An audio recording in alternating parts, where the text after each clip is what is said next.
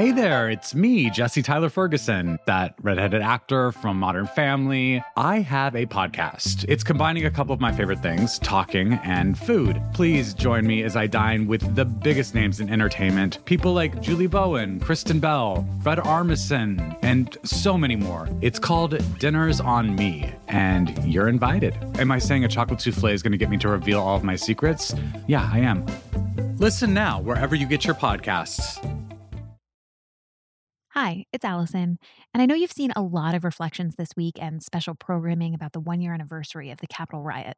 But now I want to share a story with you that really struck me when I heard it. It focuses on the experience of Congressman Jamie Raskin, who happens to represent the district where I live in Maryland. It's about how personal tragedy helped drive a sense of purpose to fight for a version of the country that he most wants to see. This episode is something our friends on the Post Reports podcast have been working on. That's our daily afternoon podcast, which, by the way, if you don't subscribe yet, you should. It's excellent. All right, here you go. Hey, it's Cleve. Before we get started with today's show, we want to warn you that this episode deals with suicide. If you or someone you know needs help now, you can call the National Suicide Prevention Lifeline at 800-273-8255. You can also reach a crisis counselor by texting HOME to 741-741.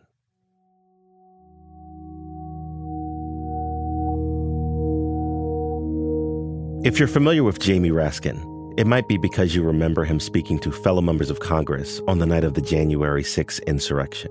Madam Speaker, the baseless attack on Pennsylvania and its electors brought to mind for me the great Tom Paine.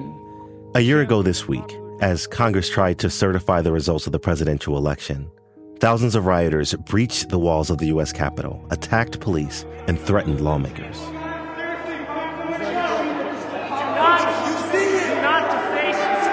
never been in this house. How about you? No, you own it. That's right. We own it. We own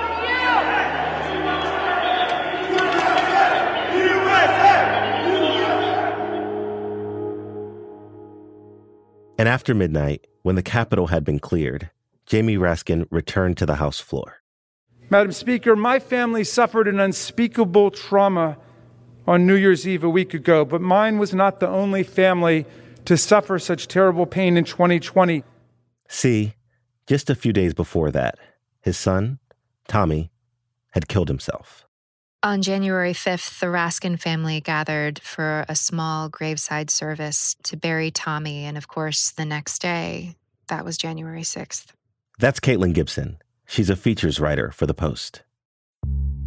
On January 4th, the Raskins released a statement about their son, Tommy.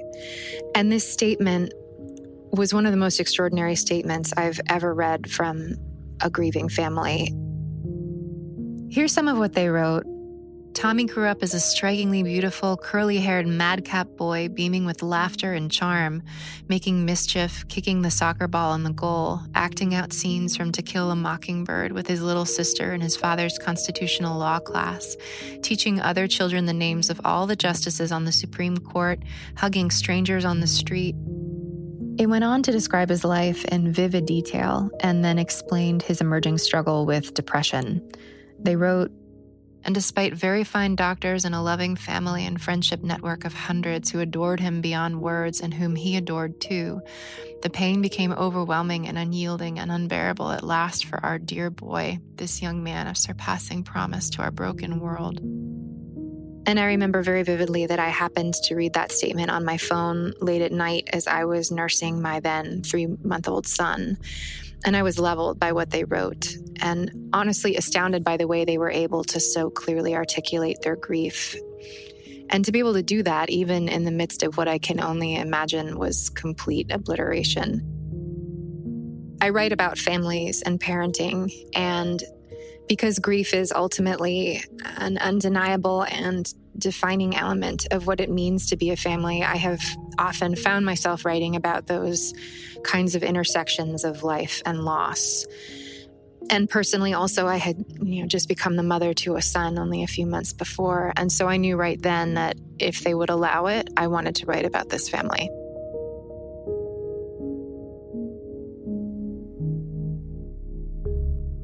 From the newsroom of The Washington Post, this is Post Reports. I'm Cleve Wootson, sitting in for Martine Powers. It's Friday, January 7th. This week, as we mark a year since the Capitol insurrection, we look back at how Jamie Raskin dealt with his son's death, while also serving on democracy's front lines. Martine spoke to Caitlin about Raskin's year of trauma and grief, and how it intersects with a searing moment in our history.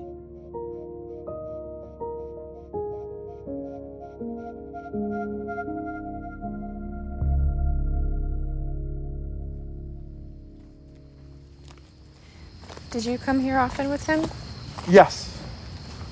This is the hike I like to go on is one I did as a kid, and I take the kids on when they were kids. Mm-hmm. So can you talk a little bit about where and how you spoke to the congressman about these experiences? Just set the scene up a little bit. I spoke to the congressman over a couple of long hikes through Rock Creek Park, which is a really beautiful, sprawling, wooded, natural oasis in the middle of Washington, D.C. I mean, I would ordinarily just come on the weekends, forever. But during COVID, I started coming every day, first thing in the morning. Mm-hmm. He grew up here and has been frequenting the park all his life. And often his son, Tommy, who had come home from Harvard during the pandemic after the campus closed and was living with his parents in their home in Tacoma Park, Tommy would join him in Rock Creek Park. Yeah, he would come a lot. But it was, it was a tough time for him and lots of young people, and it still is. We had the dogs with us, the Raskin family dogs, Toby and Potter. We were frequently running into constituents who recognized the congressman and wanted to stop and wish him well or offer their condolences. Hey, how you doing, Congressman? Good to see you. Yeah, my deepest condolences to your family. Thank you much. Just So in the month before January 6th, Republican lawmakers were objecting to the outcome of the election, and a Stop the Steal rally was being organized by Trump supporters for the date of the certification of the electoral votes on January 6th. And at that moment, who was Jamie Raskin politically? Like, what was his reputation? Congressman Raskin is a former longtime constitutional law professor. He was elected to represent Maryland's 8th District in 2016, and so he took office the same January as Donald Trump. He's a very progressive lawmaker. He's beloved by his constituents. He's very well respected among all of his colleagues in the House, and he has a distinct fluency in constitutional law. So he was always very focused on what was happening with the Republican effort to undermine the legitimacy of the election results, and he was uniquely positioned to understand what they were trying to do and what the implications of that was. And he had been planning to deliver remarks on January 6th on behalf of the Democrats in response to the Republican objections. So what was happening in Raskin's family at the end of December? All of the political tension and the uncertainty was absolutely on Jamie Raskin's mind in that month of December. That same month with his family, they celebrated Hanukkah together. And then at the end of the month, his wife, Sarah Bloom Raskin, had left town to visit her own mother, and the congressman's two daughters were with their families or their partners' families, respectively. And so at the very end of the month of December, he and Tommy were home alone together. Can you tell me a little bit about Tommy Raskin, the congressman's son, what he was like in life? Tommy was a 25-year-old student at Harvard Law School, and he was also so many other things, a poet, a playwright, a pianist, a philosopher, a teacher. Everyone I spoke to describes him as truly brilliant, a lot of fun, riotously funny, and above all, perhaps a truly singular empath, just a deeply kind and compassionate person who truly felt the suffering of other beings in the world to a degree that not many people do. He had a very philosophical soul. Yeah. I mean, from a very young age, he would say, let's have a debate about free will and determinism. Or, let's have a discussion about the mind-body problem. He was vegan. He believed in fighting for the most vulnerable people and animals. He'd really devoted his life to that. And he was also someone who struggled with depression and anxiety, which became a more pronounced part of his life in his 20s. What did that look like for him? Like, how did his depression manifest? Tommy's depression became more evident during his college years, and his parents explained it emerged as a great anxiety at first, and some compulsion. He was ultimately diagnosed with both depression and obsessive compulsive disorder. And he kept his struggle really quite private.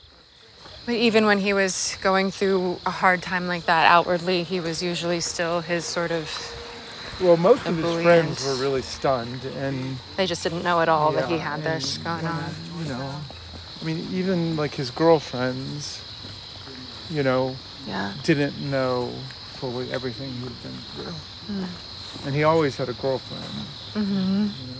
With his family's encouragement, he did seek out a psychiatrist, and he benefited from a regimen that was focused on keeping him healthy physically and mentally, and from medication and from consulting with his psychiatrist. And otherwise, he was really quite insular about what he was going through. And in the very last week of December, the congressman told me that Tommy's demeanor had shifted somewhat, and he was quieter than usual. As it's been explained to us, a lot of people who decide they're going to do it achieve a weird sense of calm and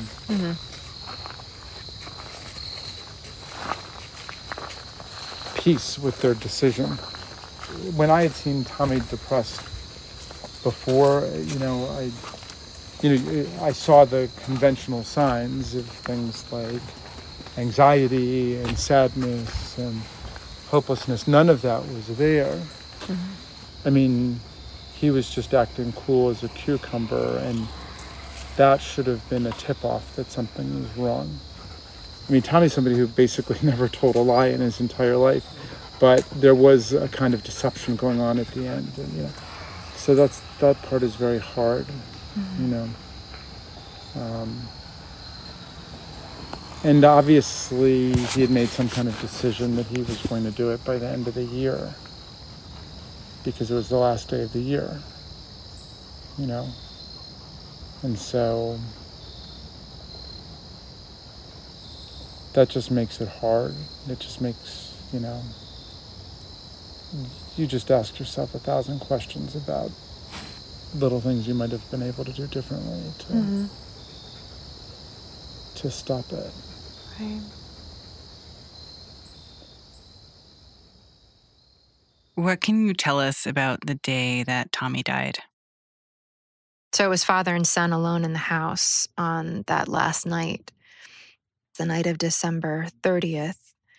They had dinner together, they watched television together and talked together. They ended the night the way they always did, where the congressman said, love you, dear son, and Tommy said, love you, dear dad, and then they parted ways, and Tommy went downstairs to the apartment on the first level of their house where he had been living during the pandemic.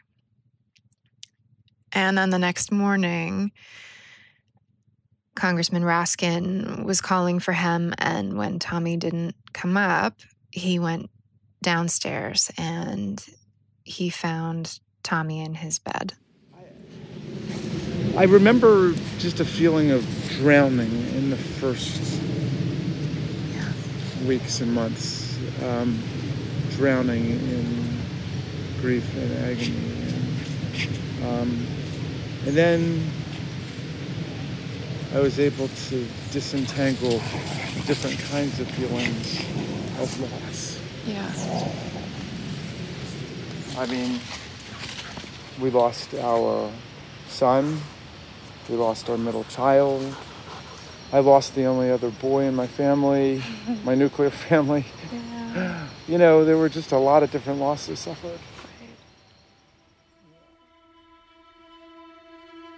I think that kind of loss just so radically transforms your understanding of what the world is and what your own life is and what your identity is.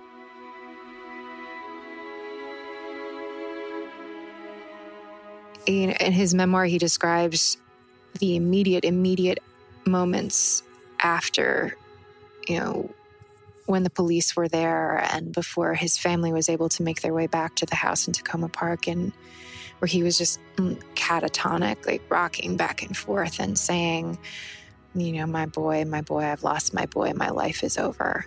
And I think that complete annihilation was where he was based on what he shared with me in those early days.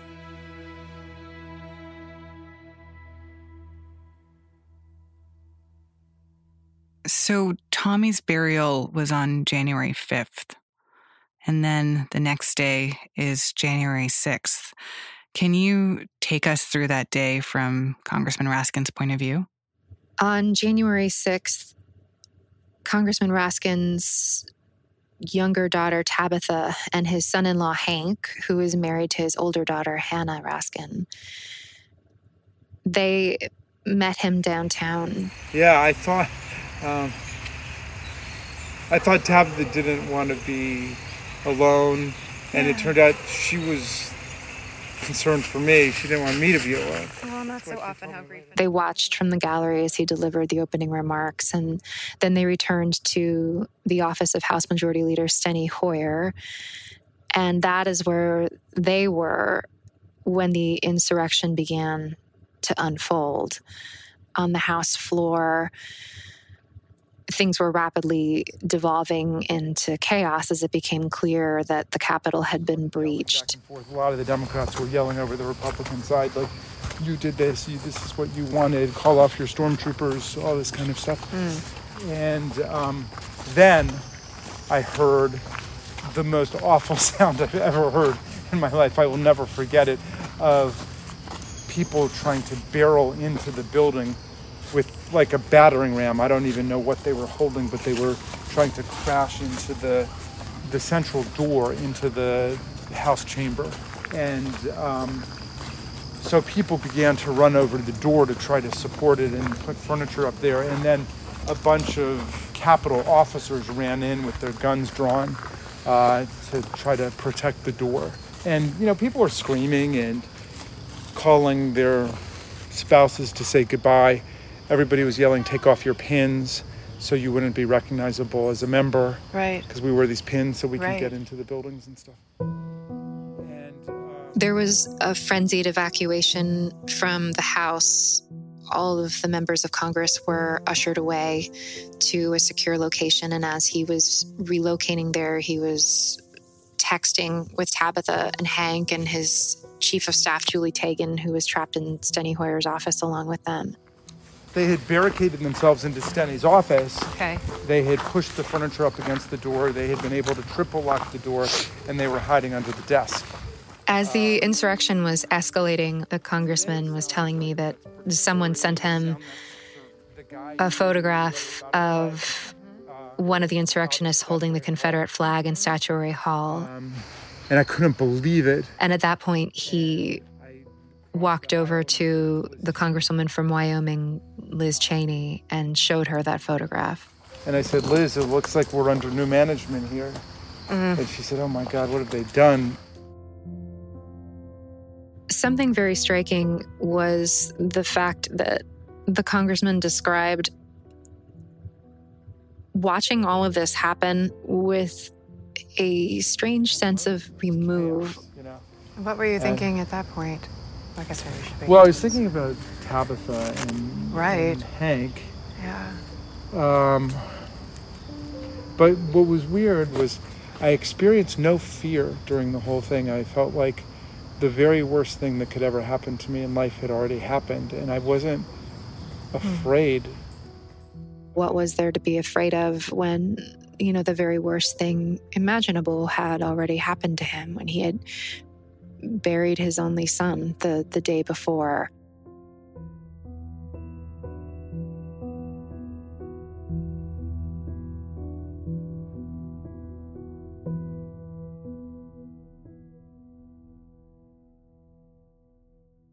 What happened later that night and into the evening after the Capitol had been cleared? The members of Congress returned to the floor to finish the work of certifying the election. And that was something that, the Democrats felt very strongly about, that Congressman Raskin felt very strongly about. And he was the last to speak that night. That was past midnight. We are a government of laws and not of men. We will betray this principle if we trade a government of laws for a government of men, or even worse, a single man or an impressionable and dangerous mob intent on violent sedition and insurrection against our beloved democratic republic. At last, the election was certified. It was confirmed that President-elect Biden would be the next president of the United States. And it was close to 4 a.m. when Congressman finally went home. And he told me that when he got there, he went upstairs and his wife, Sarah Bloom Raskin, woke up and said, "What happened?" And I said, they tried a coup and they tried an insurrection. But Biden won, and we counted the vote. And then, but already that evening, I started to talk to Ted Lieu and David Cicilline and Joe Neguse about drafting an impeachment article for incitement of insurrection. And I also... And after essentially experiencing a second trauma in a very short period of time, how does Congressman Raskin start to process that these two horrible things have happened in two different spheres of his life almost at the same time? Just by virtue of the fact that the insurrection happened the day after burying his son, the congressman told me, for him, on one hand, these two tragedies are logically distinct, but for him, they are forever entwined. I mean, Tommy was struggling with depression, but the whole situation was made immeasurably worse by COVID-19 and by the condition of our society under Donald Trump. And I want to be clear, I'm not saying that Tommy died because of Donald Trump. He was struggling with depression, but depression exists in an overall social context. And COVID-19 was absolutely terrible for the emotional and mental health of the country, and especially for young people. It was a terribly isolating and ravaging experience for a lot of young people. And January 6th also did not pop out of nowhere. January 6th was the culmination of years of propaganda, disinformation, racism, and incitement to violence. So the truth is that I see those two terrible traumatic events as very intertwined in my life. And in a cosmic sense, they were logically independent of each other. Right. But in my life, they are inextricably bound.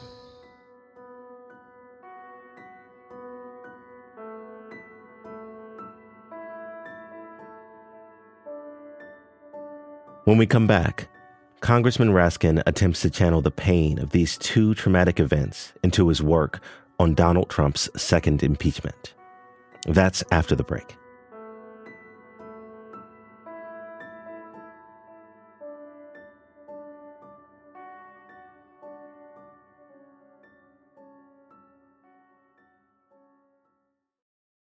Hi, everyone. I'm investigative journalist Kylie Lowe, and I'm here to tell you about my weekly podcast, Dark Down East. Each episode, I take you to my home in New England, where we truly get to know the people at the center of the cases we dive into. Join me and dig into some cases you won't hear about anywhere else. Listen to new episodes of Dark Down East every Thursday, or check out the extensive catalog of existing episodes now, wherever you listen to podcasts. In January, Speaker Nancy Pelosi tapped Congressman Raskin to lead the second impeachment of Donald Trump. And until she came to him with that request, it wasn't on his mind that he would be serving in that capacity as lead impeachment manager at such a pivotal moment in our nation's history. That was not something that he said he had been envisioning, especially in the midst of such personal grief. I mean, at my lowest points of despair and desperation, sometimes I would say to myself, let Donald Trump and Steve Bannon and Marjorie Taylor Greene have it. Let them have it all. And then I would immediately start thinking about the girls and my nieces and nephews and all the great kids those I know. Grandchildren someday. And it's just not a responsible attitude. And so as I've gotten stronger and stronger, I know that this is a political and personal mission that I can never back down from, ever. And he consulted first with his family about that before agreeing to do it. What was their reaction when he told them, look, I think that right now I need to be one of the leaders of this effort?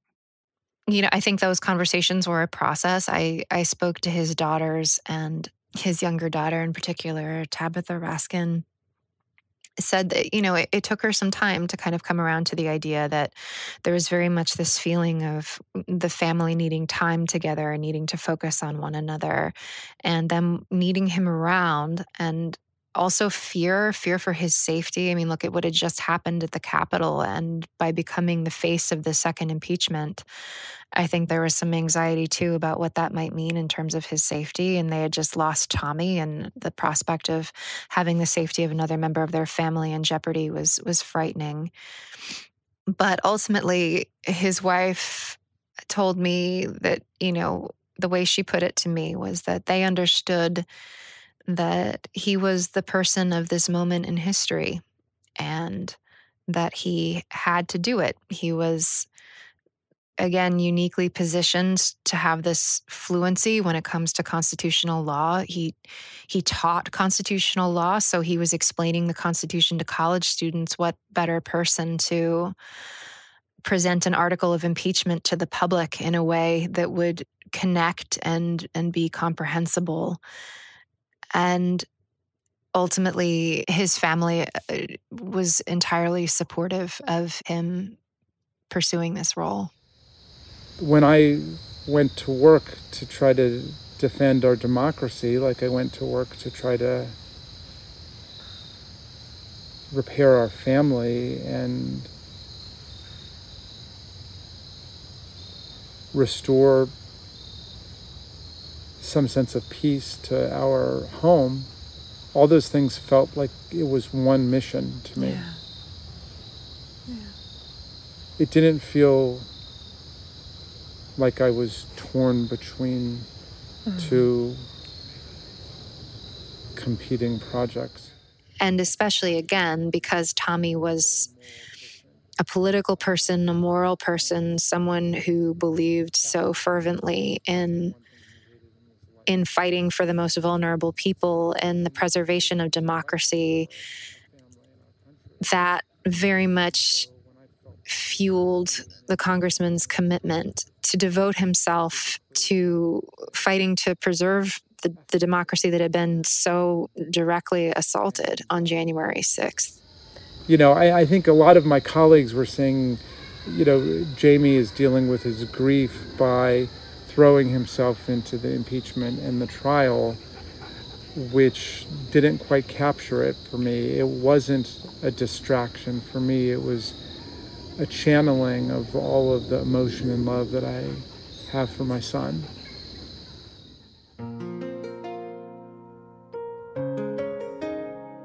As lead impeachment manager, Congressman Raskin was really the voice and the public face of the second impeachment of Donald Trump.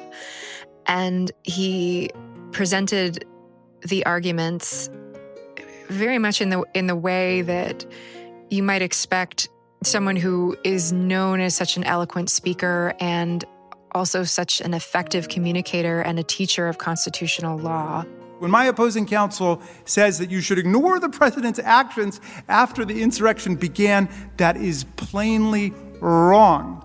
And it, of course, reflects the fact that they have no defense to his outrageous, scandalous, and unconstitutional conduct in the middle of a violent assault on the Capitol that he incited. Many of his remarks went viral because they really conveyed the depth of his conviction and his belief in what he was arguing. And also he really humanized the experience of what it was like to be at the Capitol that day. He used really powerful oratory to make his case, to explain that, what are we talking about when we say a high crime and a misdemeanor under the Constitution? And if what happened on January 6th is not an impeachable offense, then there is no such thing. There has never been a greater betrayal by the President of the United States of his office and his oath to the Constitution. I will vote to impeach the President. We fell 10 votes short in the Senate of putting an end to the threat of Donald Trump and the malignant movements that he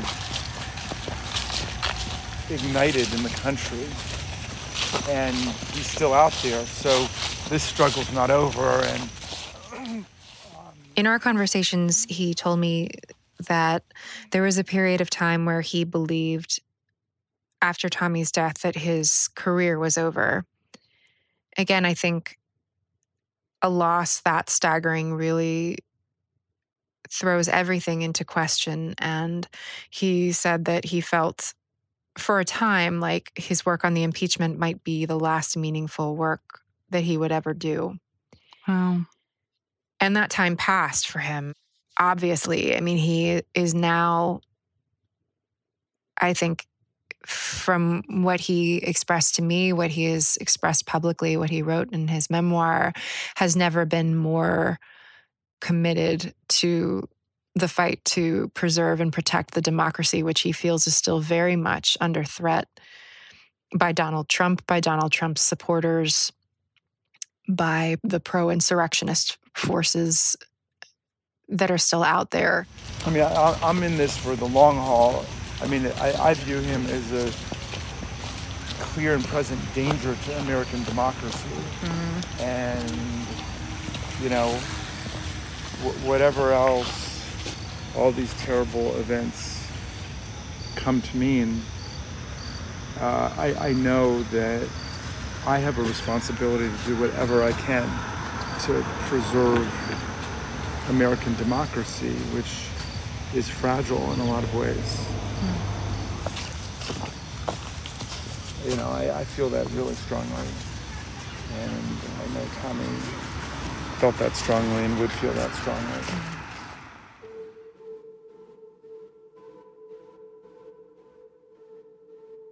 How has Congressman Raskin tried to understand what it was that his son was going through? When we spoke about Tommy's depression, it was clear that it was agonizing for the congressman to not be able to understand what Tommy was feeling, which is such a fundamental and primal impulse of all parents. You just want to be able to empathize with your children. And the congressman was explaining to me, he's never had depression himself. He hasn't faced that battle. But he relayed one anecdote that happened to him where he, in the spring, a few months after Tommy had died, Raskin had to get an MRI for what turned out to be a benign growth on his stomach. I was wheeled into the MRI machine. I don't know if you've ever done an MRI. Yeah. But my whole body was in it up until like my forehead. And as they're wheeling me in, the nurse said, "You're not claustrophobic, are you?" And I was so claustrophobic in that machine. Yeah. And I was going to be in there for 37 minutes. Yeah. And within 30 seconds, I began to completely freak out. And I began to think about Tommy and what he must have felt like being trapped in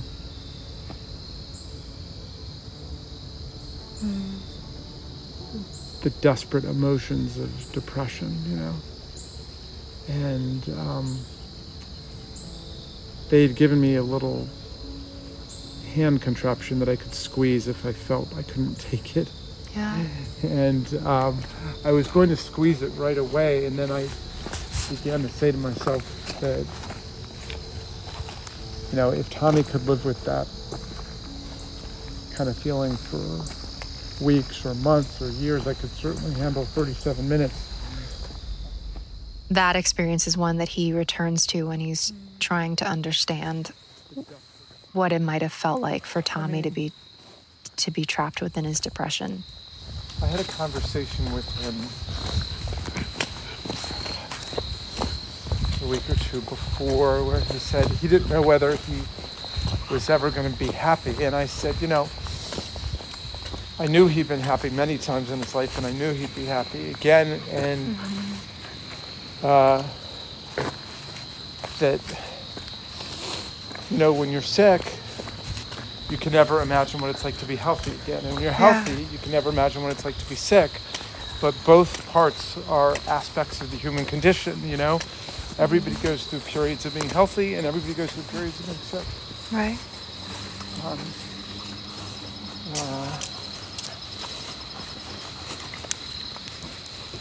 And what did he say? So, I don't know. I just kept talking. I should have just asked him whether, you know, he was having any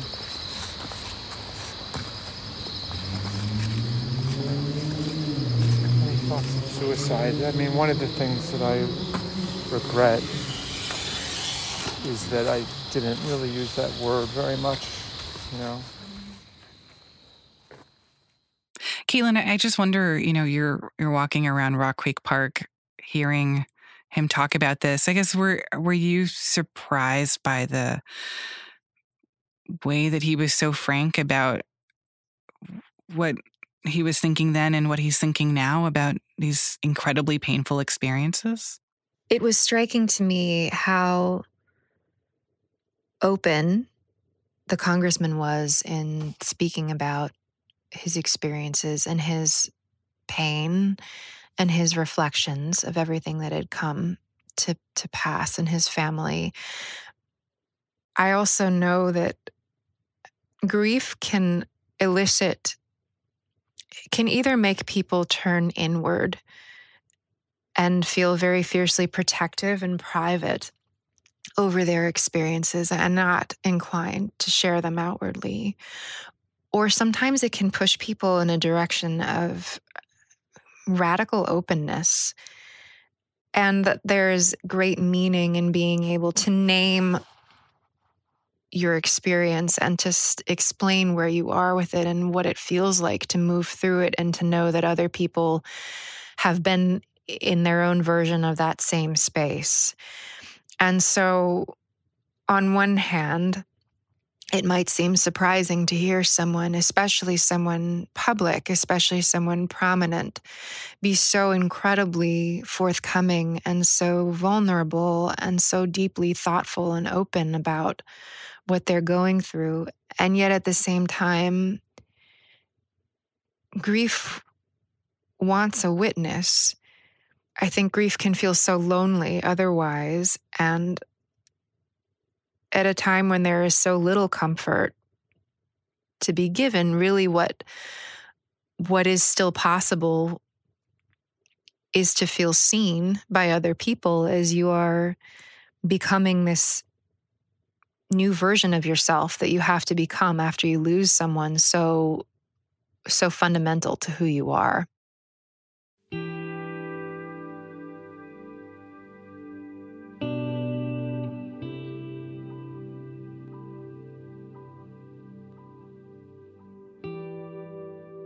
It's so interesting to hear how Congressman Raskin sees these two tragedies in his life as really intertwined, that they are part of each other, that how he responded to January 6th is driven by his love for his son.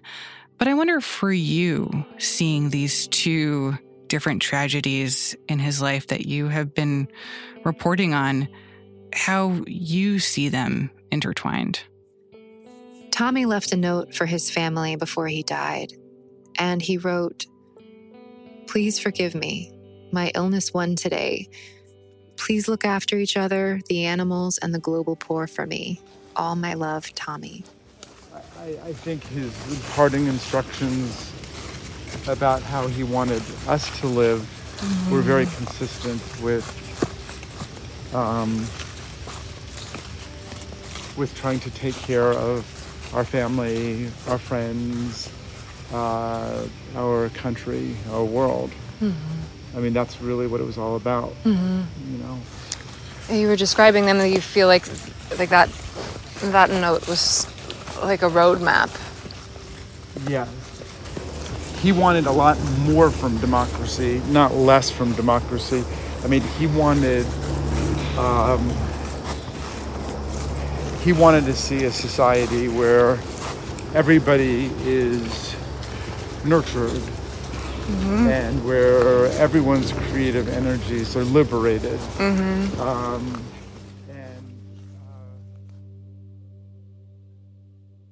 In some ways, like, it does seem like there is a real parallel in these two tragedies of losing a person or losing a country that you really love and you really, really want to hold on to. And that for him, it's like trying to hold on to the thing that he still can. As Americans and as humans, I think we're at this moment in our communal collective history where so many people have suffered personal loss and are grieving so many things and so many people, so many aspects of what our normal life usually is.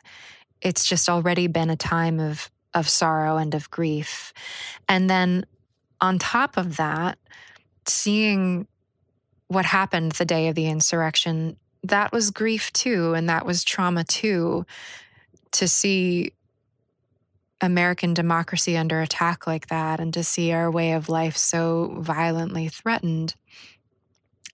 And that was a moment of grief too, for anyone who loves this country, who loves democracy, and certainly for Congressman Raskin. He said at Tommy's public memorial service in April that when his son died, he lost his belief in the certainty of happy endings and the idea that good always triumphs. There is a certain optimistic outlook that was, of course, shattered by something so calamitous as the loss of his son. And then to have that followed so quickly by this tremendous, egregious assault on our country, on everything our democracy is supposed to represent. And then in the aftermath of it, to have the congressman emerge the way he did as the voice in the face of the impeachment at a time of great personal tragedy. I think part of why his story resonated so widely was because so many people could connect to the idea of weathering personal loss and and know the sense of despair and futility that can elicit. But instead, there he was, standing up and continuing to fight and doing everything he possibly could to try to pull American democracy back from the precipice. And I think that was a powerful thing for people to see and to realize that despair is paralyzing and ultimately self-destructive, and that our democracy and our world are worth fighting for, even at the moment when you most feel like you've lost the strength and the will to keep going.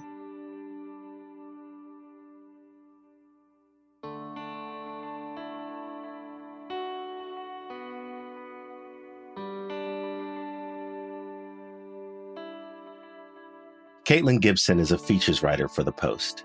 Congressman Jamie Raskin's memoir was published this week. It's called Unthinkable: Trauma, Truth, and the Trials of American Democracy. This story was produced by Lena Mohammed and Emma Talkoff and edited by Robin Amer. It was mixed by Rennie Svirnovsky. If you or someone you know needs help now, call the National Suicide Prevention Lifeline at 800-273-8255. You can also reach a crisis counselor by texting HOME to 741-741. Our executive producer is Maggie Penman. Our supervising senior producer is Rena Flores. Our editors are Alexis Diao and Ted Muldoon. Our producers are Lena Mohammed and Jordan Marie Smith. Ariel Plotnick and Rennie Svirnovsky are associate producers. Sabby Robinson and Emma Talkoff are assistant producers. Sean Carter is our engineer. The Post director of audio is Renita Jablonski. We're dropping a special episode in your feed this weekend, so look out for that. We'll be back tomorrow with more stories from the Washington Post.